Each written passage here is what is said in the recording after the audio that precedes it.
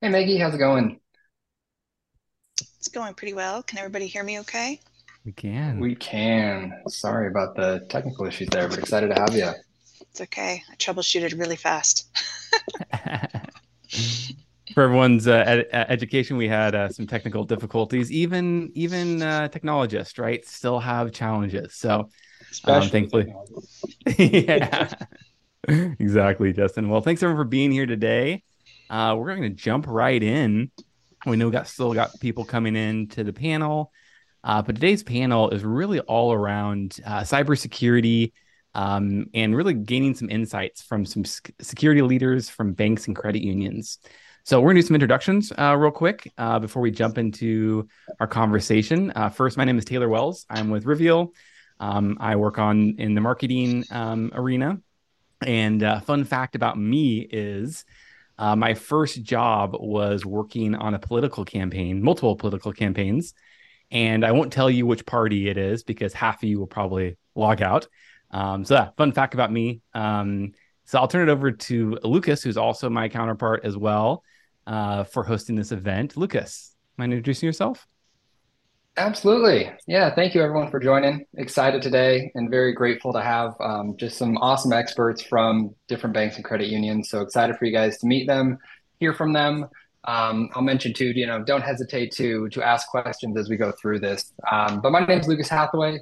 I've been with Rivial for over 9 years now, working with financial institutions on a lot of risk and compliance projects. So excited to dive in today, ask these guys questions, and really get their insights firsthand.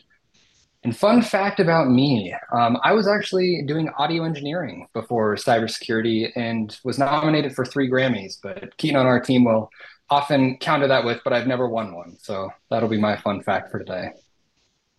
That's awesome. Thanks, Lucas. I did not know that. That's awesome. David, you mind introducing yourself? Yeah, I'm David Armstrong. I'm AVP of Information Security at Rogue Credit Union. I've been at Rogue for almost 3 years and been in this role for about 10 months. I have a BS degree in cybersecurity and information assurance and a bunch of certs to go with it.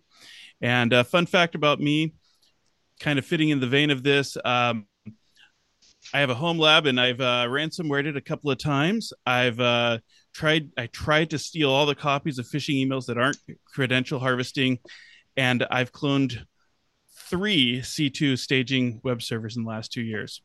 It's a lot of fun when I'm, bored at home on Friday nights.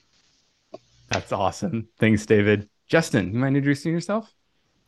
Sure. My name is Justin Smith. I'm the Director of Information Technology for Del One Federal Credit Union. Del One is the largest credit union in the state of Delaware, which probably isn't saying much since it's Delaware. I've been working in the CU industry for about 13 years.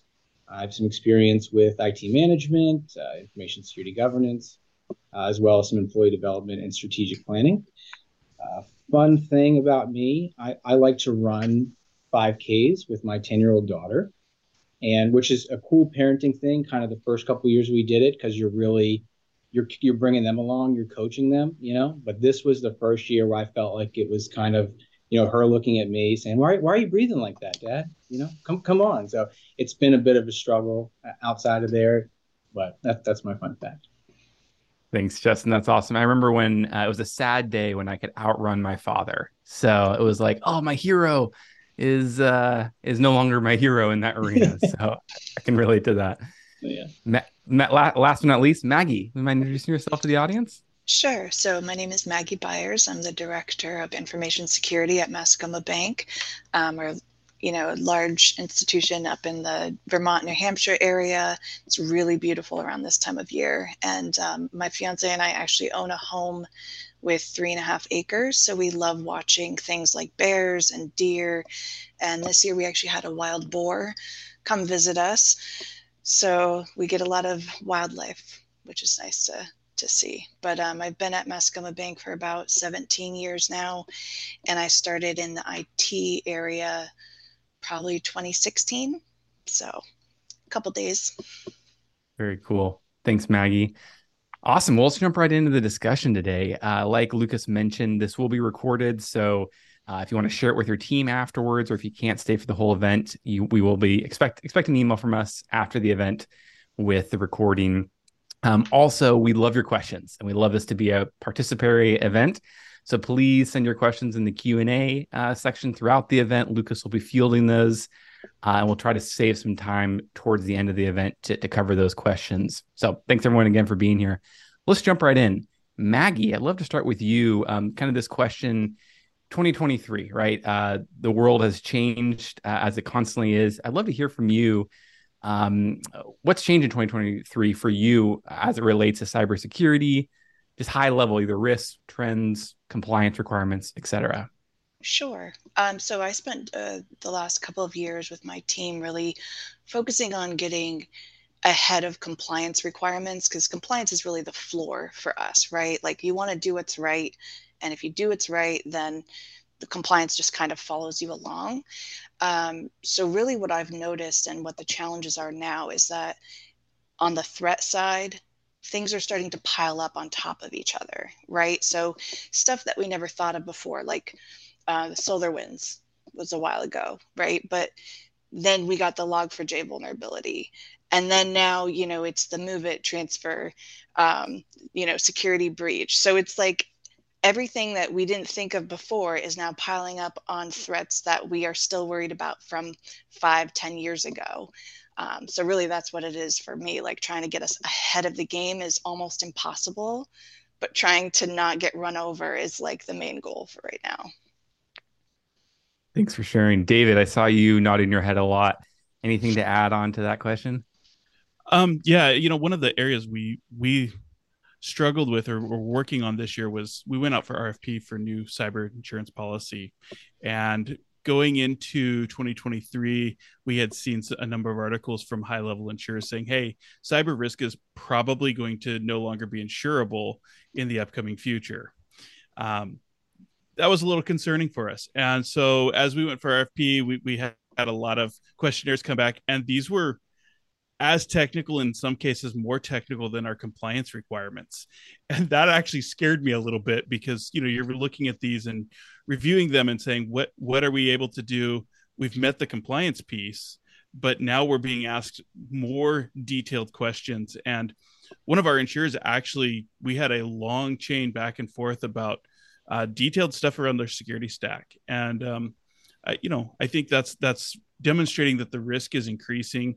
And yes, with the move it vulnerability and that compromise, I think that just demonstrates the increased risk that's happening and the fact that it's in a high dollar amount for us. So thanks for sharing. Justin, any thoughts on that question and what's been shared? Sure, yes. I really resonate with what Maggie said there. I think she's absolutely right at how sometimes it's just unrelenting, how we just keep getting one thing after the next, and how your job is to stay on top of those things.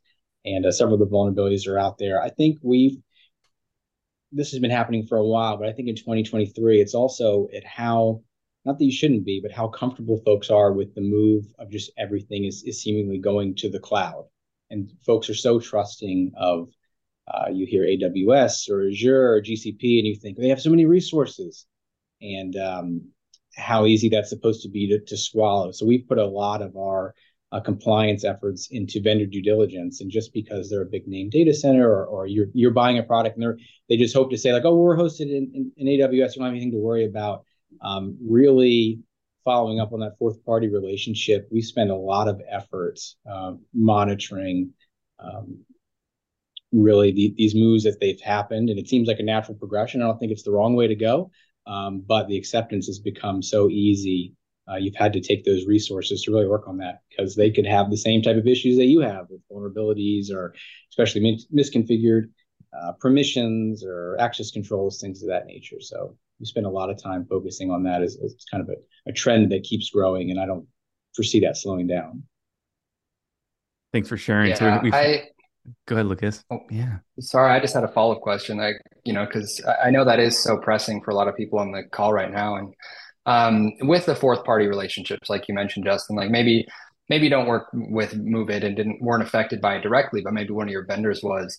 How are you guys approaching that, like those fourth party relationships, and trying to stay, because you can only go so far down the chain. What are you guys doing to kind of try and stay proactive with that?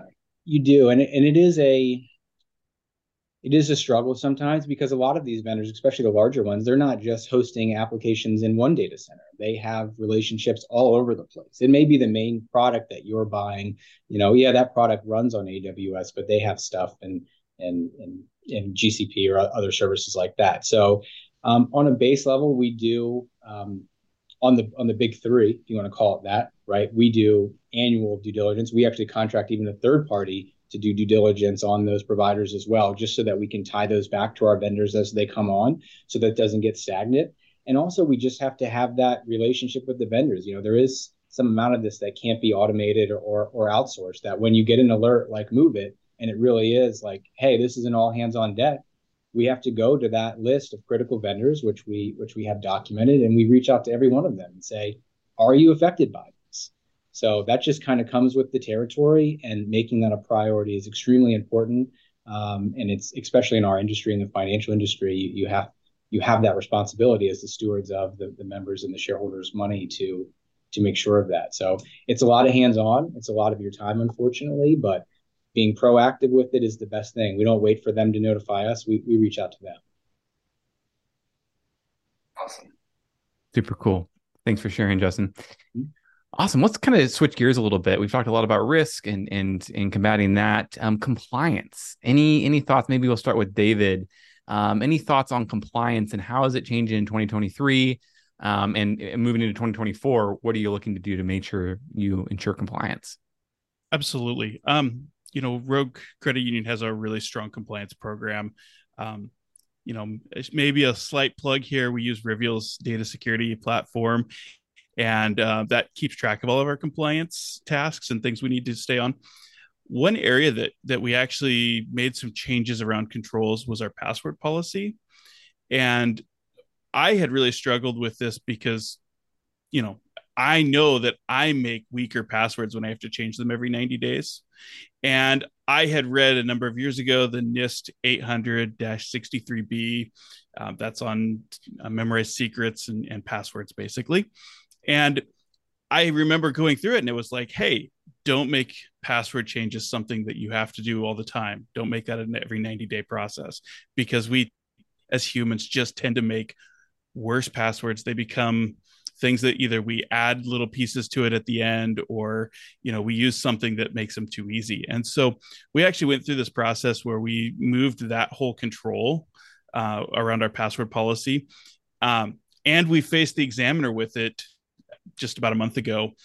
And they raised some eyebrows at first when we talked about it, but when we demonstrated the evidence where we have passwords that are at least 12 characters, we're checking against commonly used words, we're checking against compromised passwords, and we're MFAing as much as we can, that really gave them a lot of assurance that control was good. And it ultimately has been a good thing for us.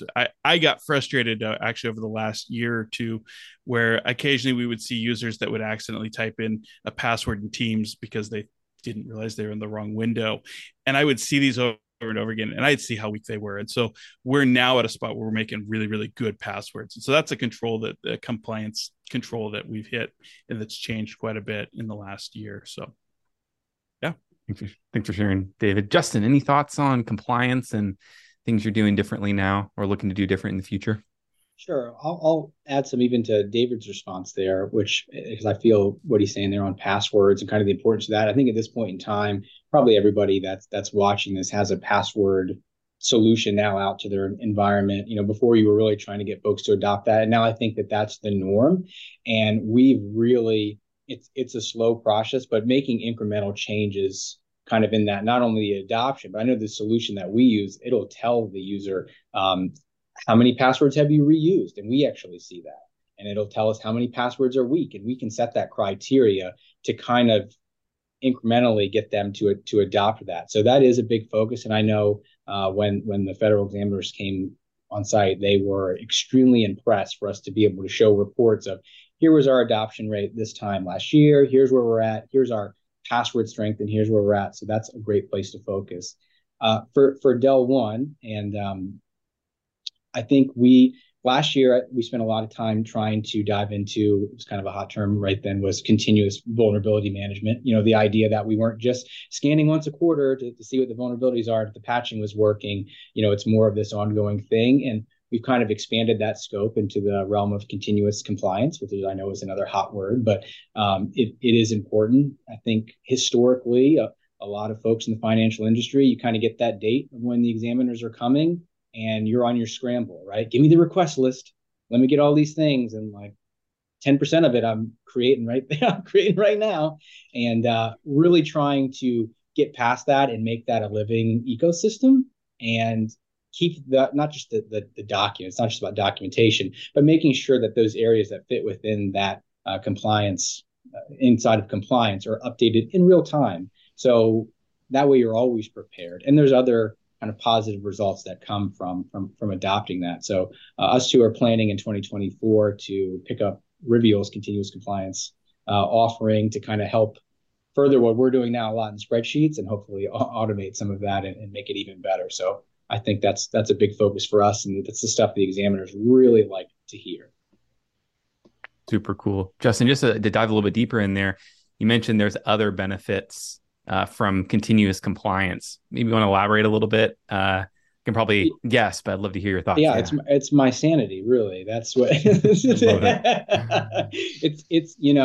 It's not just that. I mean, I've been here for 13 years and I've seen a lot. We've essentially doubled in size since I've been here. And I've seen the idea of, like, when I started, we didn't have a true internal audit department, for an example, and we've grown into that. And now it used to be, hey, we had this annual audit thing. Now there's examiners from some department that are doing some type of exam all the time.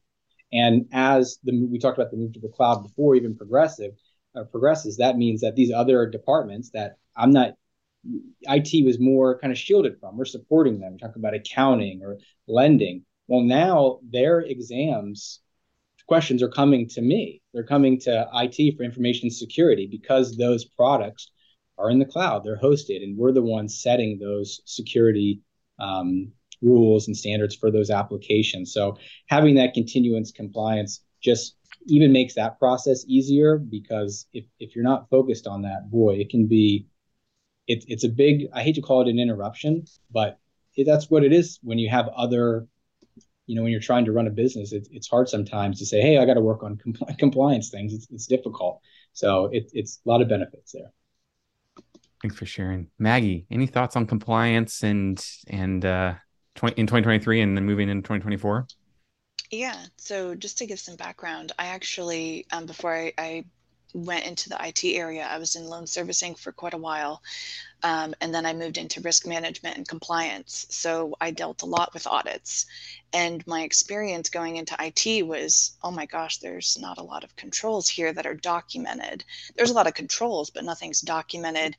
So then I started facilitating the audits, and just like we mentioned before, a lot of it was created on the spot, or, we're recreating evidence that already should exist, and some of it should be automated. So in 2017, we actually had a resource dedicated. She had 10 years of compliance experience. And when she came in, she said the same thing. She's like, this is the most extensive audit I've ever done. So when you have 200 controls for an IT control audit, it becomes very daunting. But we were able to move that into looking at trends, really analyzing where are the audit findings coming from, and why do we have so many reoccurring findings. So we were able to get to root cause, and by applying analysis to the audit function, we were able to really nail in on what controls needed work, what controls needed automation, and really work with the technical resources to get those in place and fixed. And one of the other controls that we put in place to kind of help reduce reoccurring audit findings is creating a feedback loop. So anytime that, say, you own a system and you say, sure, I've remediated this audit finding, somebody else has to look at it to make sure that we actually have the evidence to prove that that audit finding is remediated. So we added that additional check in there as well. So going forward, we're hoping to use evidence as kind of okay, when you have a piece of evidence in place, how many controls does that actually check off? Because that's another thing we found is you get 5 audits that are all asking for the same piece of evidence. Well, instead of reproducing that every single time, we were going to leverage Reveal Data Security's platform so that we could actually hold that evidence in place and just download it whenever we need to. Because yes, all of the audits from all of the areas of the bank are now coming our way as well. Thanks for sharing, Maggie. That's great. Yeah. To dive a little bit deeper, we've a couple of you mentioned examiners, and I'd love to hear your thoughts, everyone's thoughts. Maybe we can start with you, Maggie, of anything you're hearing that's different in this year, 2023, to previous years, of what examiners are asking for, or anything insights you can relate to the rest of the audience. Sure. So for us, a lot of it is projects and acquisitions and what we're doing internally on that front. So it's a little bit specialized to what our initiatives are for the bank. But outside of that, they want to make sure our audit scope is accurate, our internal audit scope is accurate.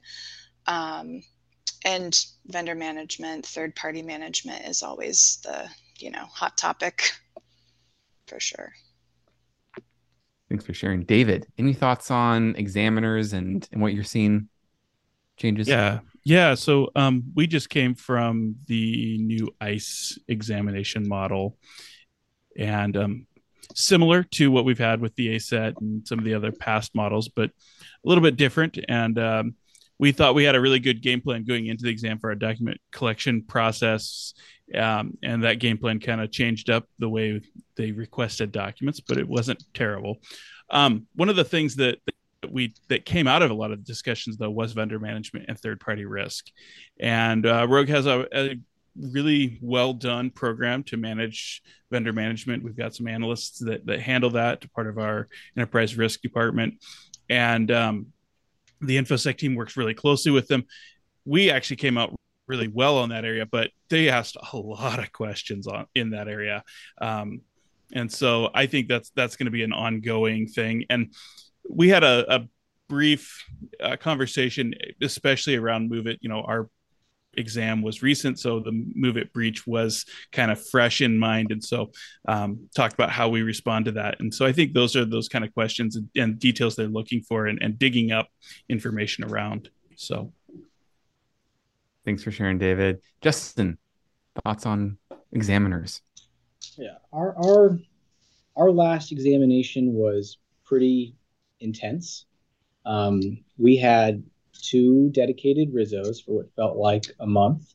And, generally we have a pretty good security stack at Del One. They didn't come in with a lot of findings from the previous exam that they could highlight on, which is generally sometimes what you'll see them do.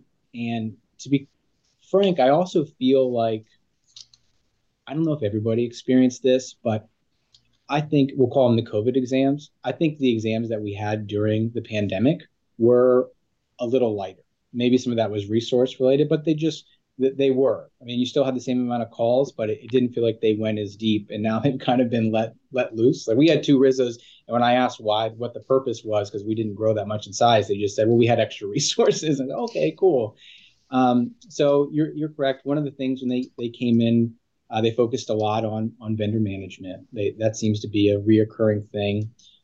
We spent a lot of time discussing the risk assessment, which is just you're kind of at the mercy of what the examiner on site thinks is an appropriate risk assessment. And then this year they did a lot with asset management too, which I'm on board with.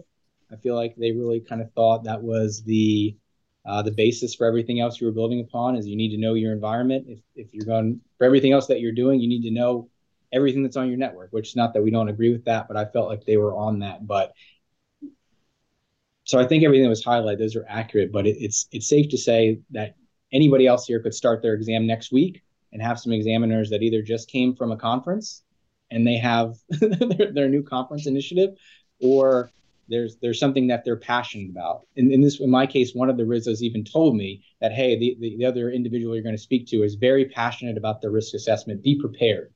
And they kind of set the tone, and they weren't joking. And I appreciate that from that individual, but that was what our experience was like. Thanks for sharing. That's great. Let's switch gears a little bit and kind of move into technology. You've a couple you've already mentioned Rivial's technology platform. I would love to hear in general. It could be Rivial, it could be other solution providers. What technology is really helping you manage your risks, your compliance, and your overall cybersecurity? And let's start with you, Maggie. Sure.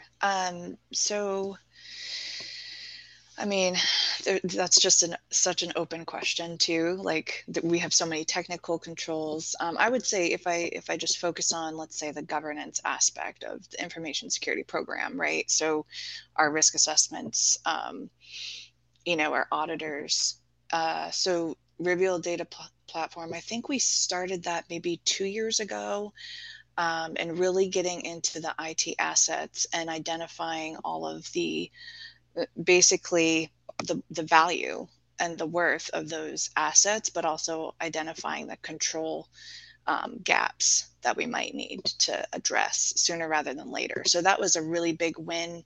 It helped us communicate more effectively to upper management and the board of like, okay, we think we're seeing this thing, but here's actual numbers to go with that. And this is what it means from a business standpoint. So that was a big win.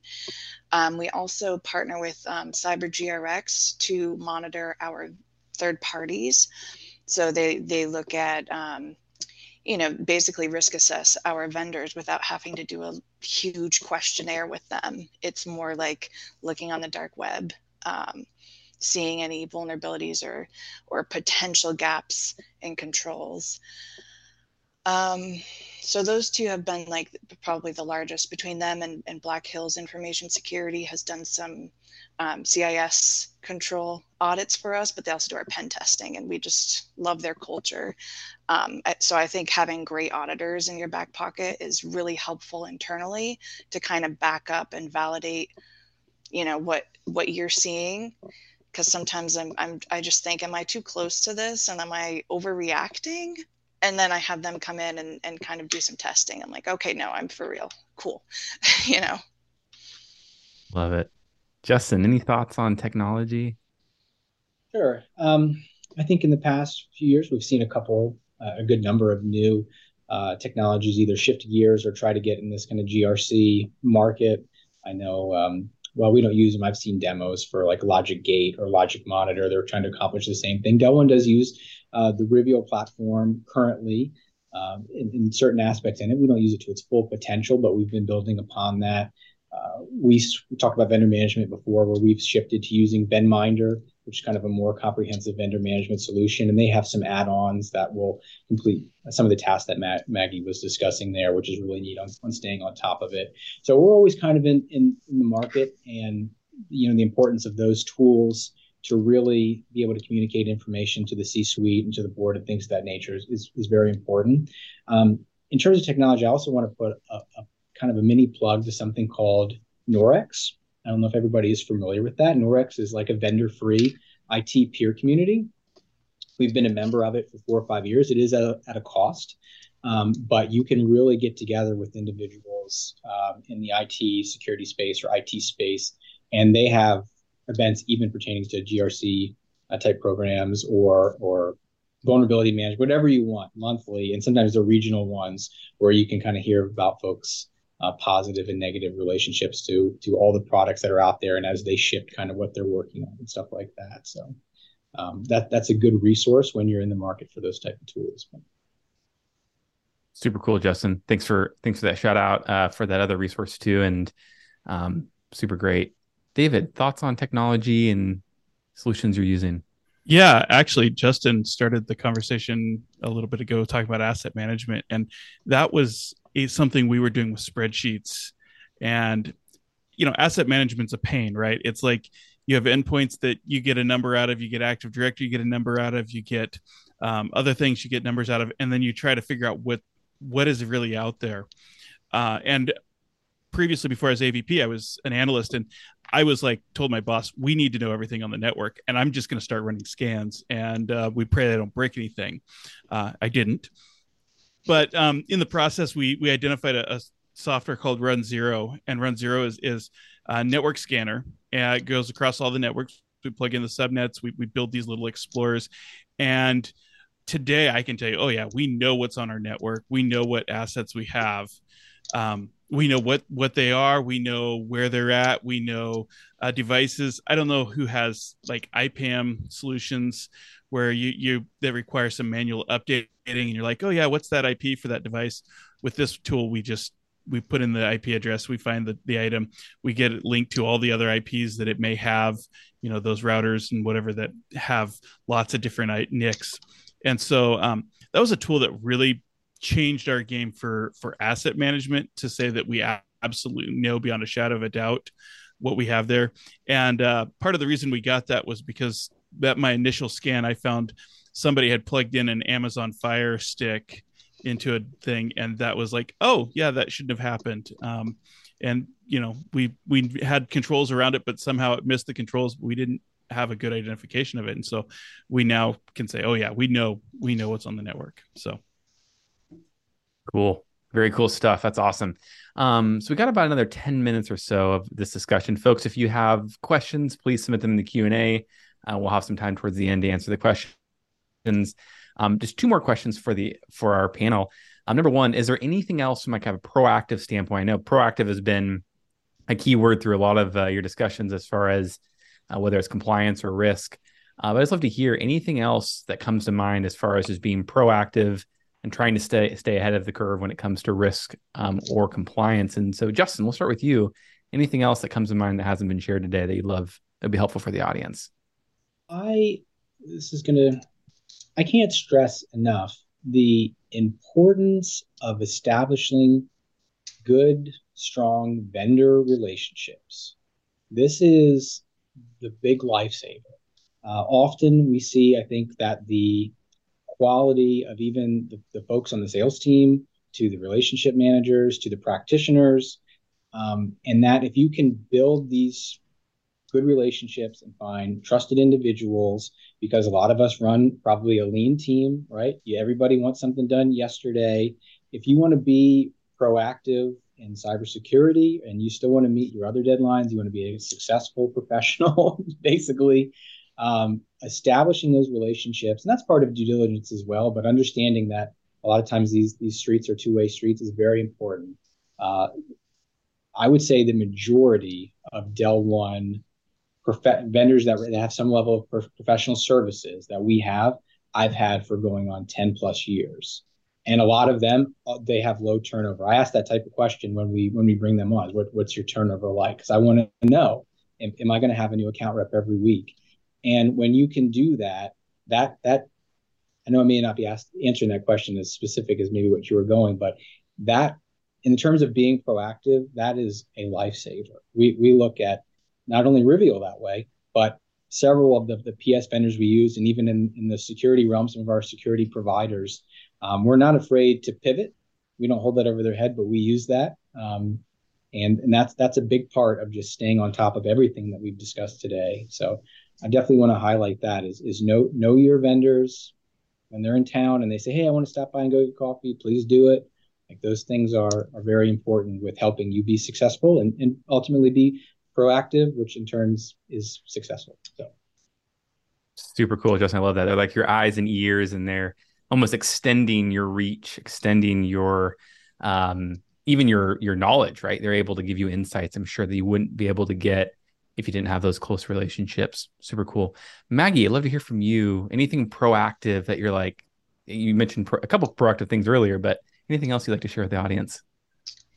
Yeah, from my experience, kind of dovetailing onto what Justin was alluding to or talking about, knowing what your values are as a department is very important for not only holding your employees accountable, but for also holding your vendors accountable. So meaning like high ethics, obviously in our line of work for information security, being able to generate that family feel no matter how big you get, and being real and authentic as people to really be trendsetters to so that people will listen and come to you when there is an issue. So you're not the boy calling, a wolf.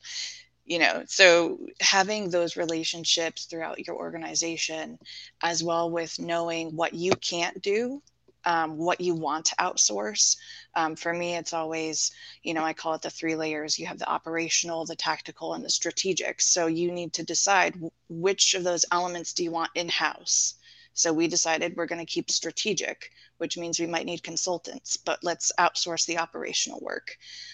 So really thinking of it from that side of what type of partnership do you want, and then holding your vendors accountable as if they were your own employees is super important. Thanks, Maggie. David, any thoughts on being proactive? Yeah, I think building solid relationships, good relationships with internal stakeholders and other teams inside of the organization. One of the challenges that we've had in the past is our project team will come up with some project. They want to do this thing, and they haven't gone through the process of identifying what's the information or IT concerns. They might have said, hey, we can bring this up, we can bring a server up, but we haven't looked at where the data flows are at, and we haven't looked at if it's really PCI compliant or whatever the compliance piece might be. And so as I've worked harder to tell teams, I want to be the guy that says yes, but I know that to say yes, we might have to do certain things. And so bring me in as soon as you can so that we can identify how I can get to a yes and how we can make sure that we're doing the right things. Because I recognize, and I tell our teams this, I recognize that they don't want to have like a lack of security. They're our members just as much as are the employees. And so, they don't want to have the high risk. They don't want to have the challenges. They just don't always understand that. And so, if my job is to help them get to a spot where we can say, yeah, we can do these things. We understand what the compliance requirements are. We understand security concerns. The faster we can move those things forward. And I think that philosophy and that approach has really helped inside of the organization move forward with things and make things better. And David, what I found helps with that is I started giving trigger words to people. So like, if you hear this, I need to be involved. Thank you. Yes. Yes. Yeah. That's awesome. That's super cool. I love that. What are some of those words, Maggie? Well, so the most popular one is when a vendor is like, oh, it's so easy. You guys don't have to maintain anything. Well, it's all in the cloud. That's usually when we would be overlooked and people wouldn't think about it. So, anytime that there's a vendor contract or service agreement, we're like, yep, that has to go here. Once you see a contract, that means that there's something going on and we want to know about it. And the other one is data classification. So if you see this data matched with this data, we need to know, where is it going? How is it protected? So. That's awesome. I think that's a really cool approach to have kind of those specific, if you hear these keywords, these key phrases, or see this situation, let us know right away. I think that's a good way to approach it, because I think, as you know, there is a lot of that gets missed. Super cool. Thanks everyone for sharing. So we got one more topic before we wrap up and head into Q&A. And this has been obviously all over the news in general, not even in the cybersecurity world, but AI and artificial intelligence. I'd love to hear from you all. Where do you see the positives of AI coming in to combat cybersecurity risk and compliance? But then also the negatives. Where do you see from your own research? Obviously, it's still there's still a lot we're discovering and with generative AI and whatnot.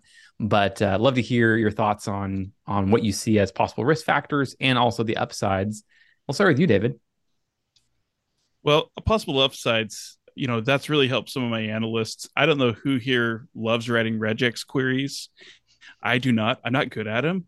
And, I cut and paste them from the internet. And, we all know that those are the kind of things that when you're configuring things, you need that information. And so we've had a couple of times where my analysts have said, oh yeah, I just, put in, I need a regex query for this, and out pops the right regex query. It works right out of the box or with minimal tweaking. And so those kind of things that we've seen some real increase in productivity both in our operations teams and our infosec teams.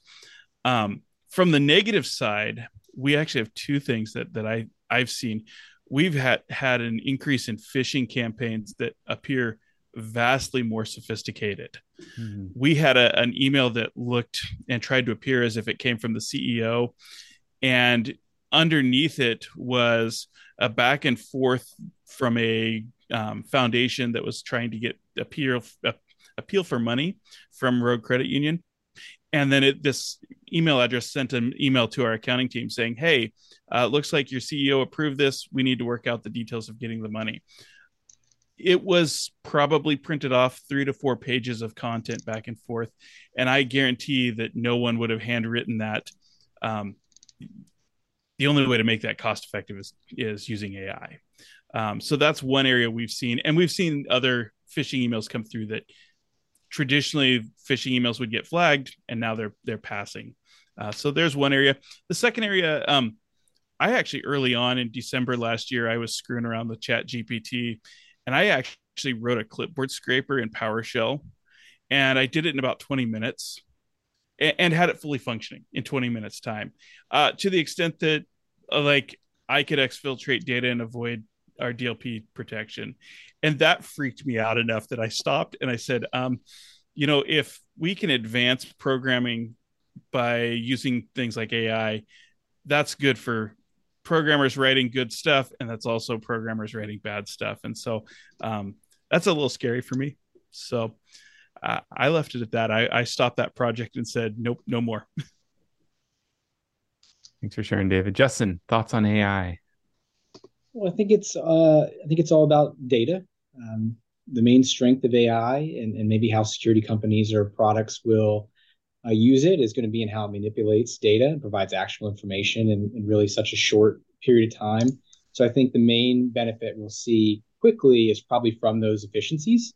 You're just going to get results faster, hopefully more digestible data, and possibly some of these tools will uncover new threats that maybe some legacy security tools or soon to be legacy security tools are not able to find, or they take longer to alert on, right? Because it's just going to be quicker with how it works.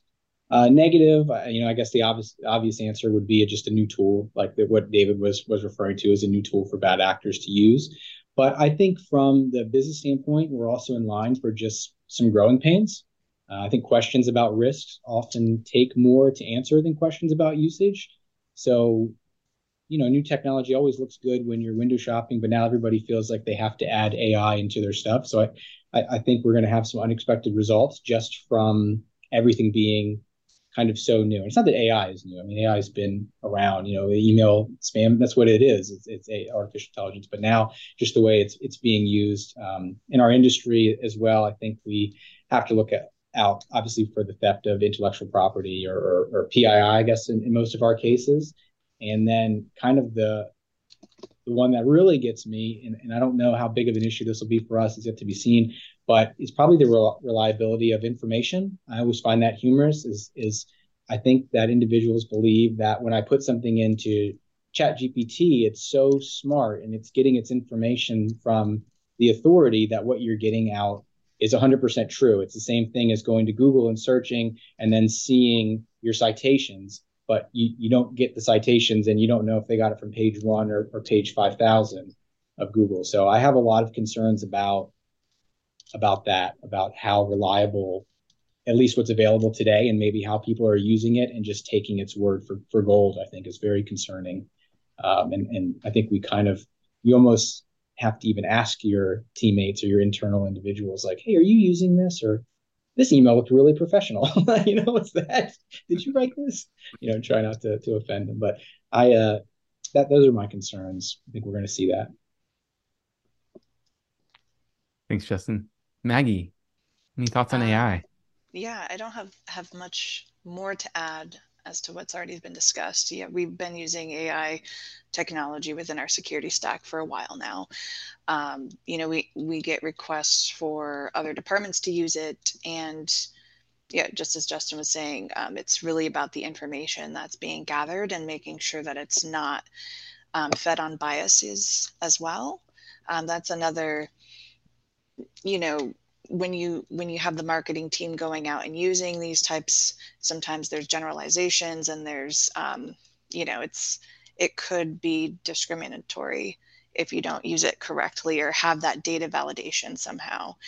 A little bit outside of the scope of information security, but and one of my staff members did play around with just like David said, like, what can this do? And he's like, I created so many things in such a small period of time. This is scary. So yeah, definitely a lot of threats. And CISA just put out an alert around misinformation and being careful as to, what data is being spread also. So that's another large concern. Thanks, Maggie. That's great.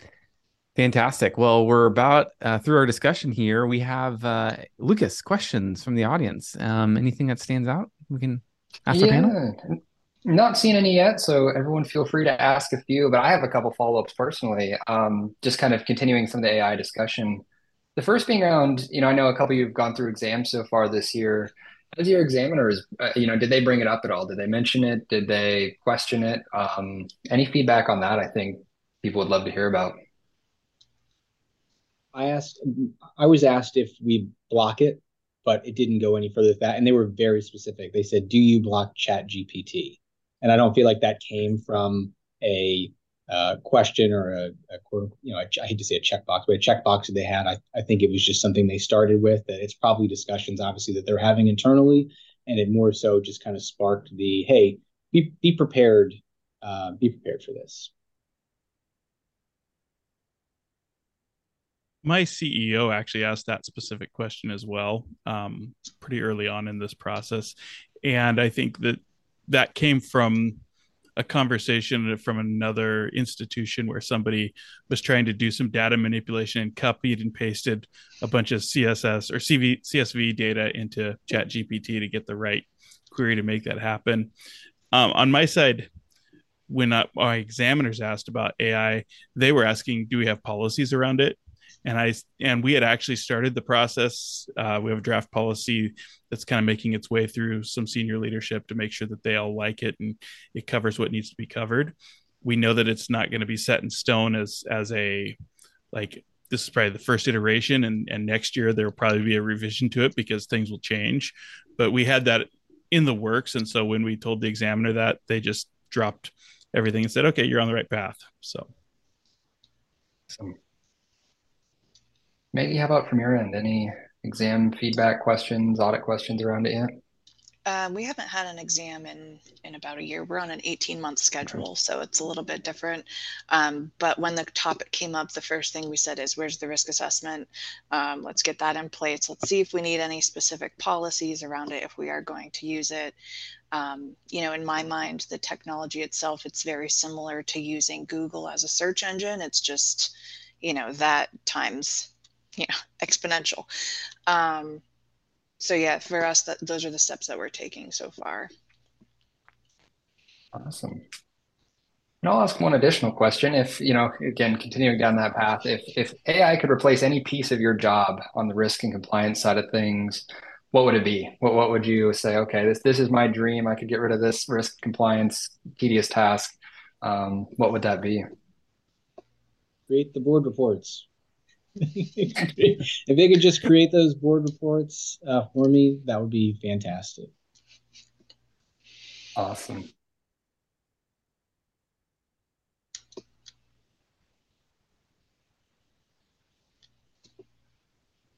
I mean, for me, it's just any operational task. I don't like doing the same thing over and over and over. So any repeated tasks? Right. No repeated tasks. Yeah. Validating evidence would be huge. I don't know how often you have evidence and you've got to go validate it, right? And it's like, oh, I've seen this again. I saw that last year. If I could just confirm that if it's the same evidence, it's hitting the right things, then it can move on with life and I don't have to touch it and see it. Well, that's a good one. That one's in the works. So hopefully a few more months and you'll get to take advantage of that one. Awesome. Those are my only questions. And Taylor, I don't know. I'm not seeing any additional from the audience here. Awesome. Well, let's wrap it up. Thanks everyone for attending. Thank you to the panel, David, Justin, and Maggie. Super interesting conversation. I know the recording will distribute, so you'll get a copy of the recording afterwards, folks. And I learned a ton. I have a bunch of notes on my end. So thank you for sharing your wealth of wisdom and perspective. Thanks everyone for attending. Once again, check your email for the recording, and we'll see you next month for our next event. Thanks again, everyone. Awesome. Thank you, Thank guys. you. Thanks, Taylor. See y'all. See you guys.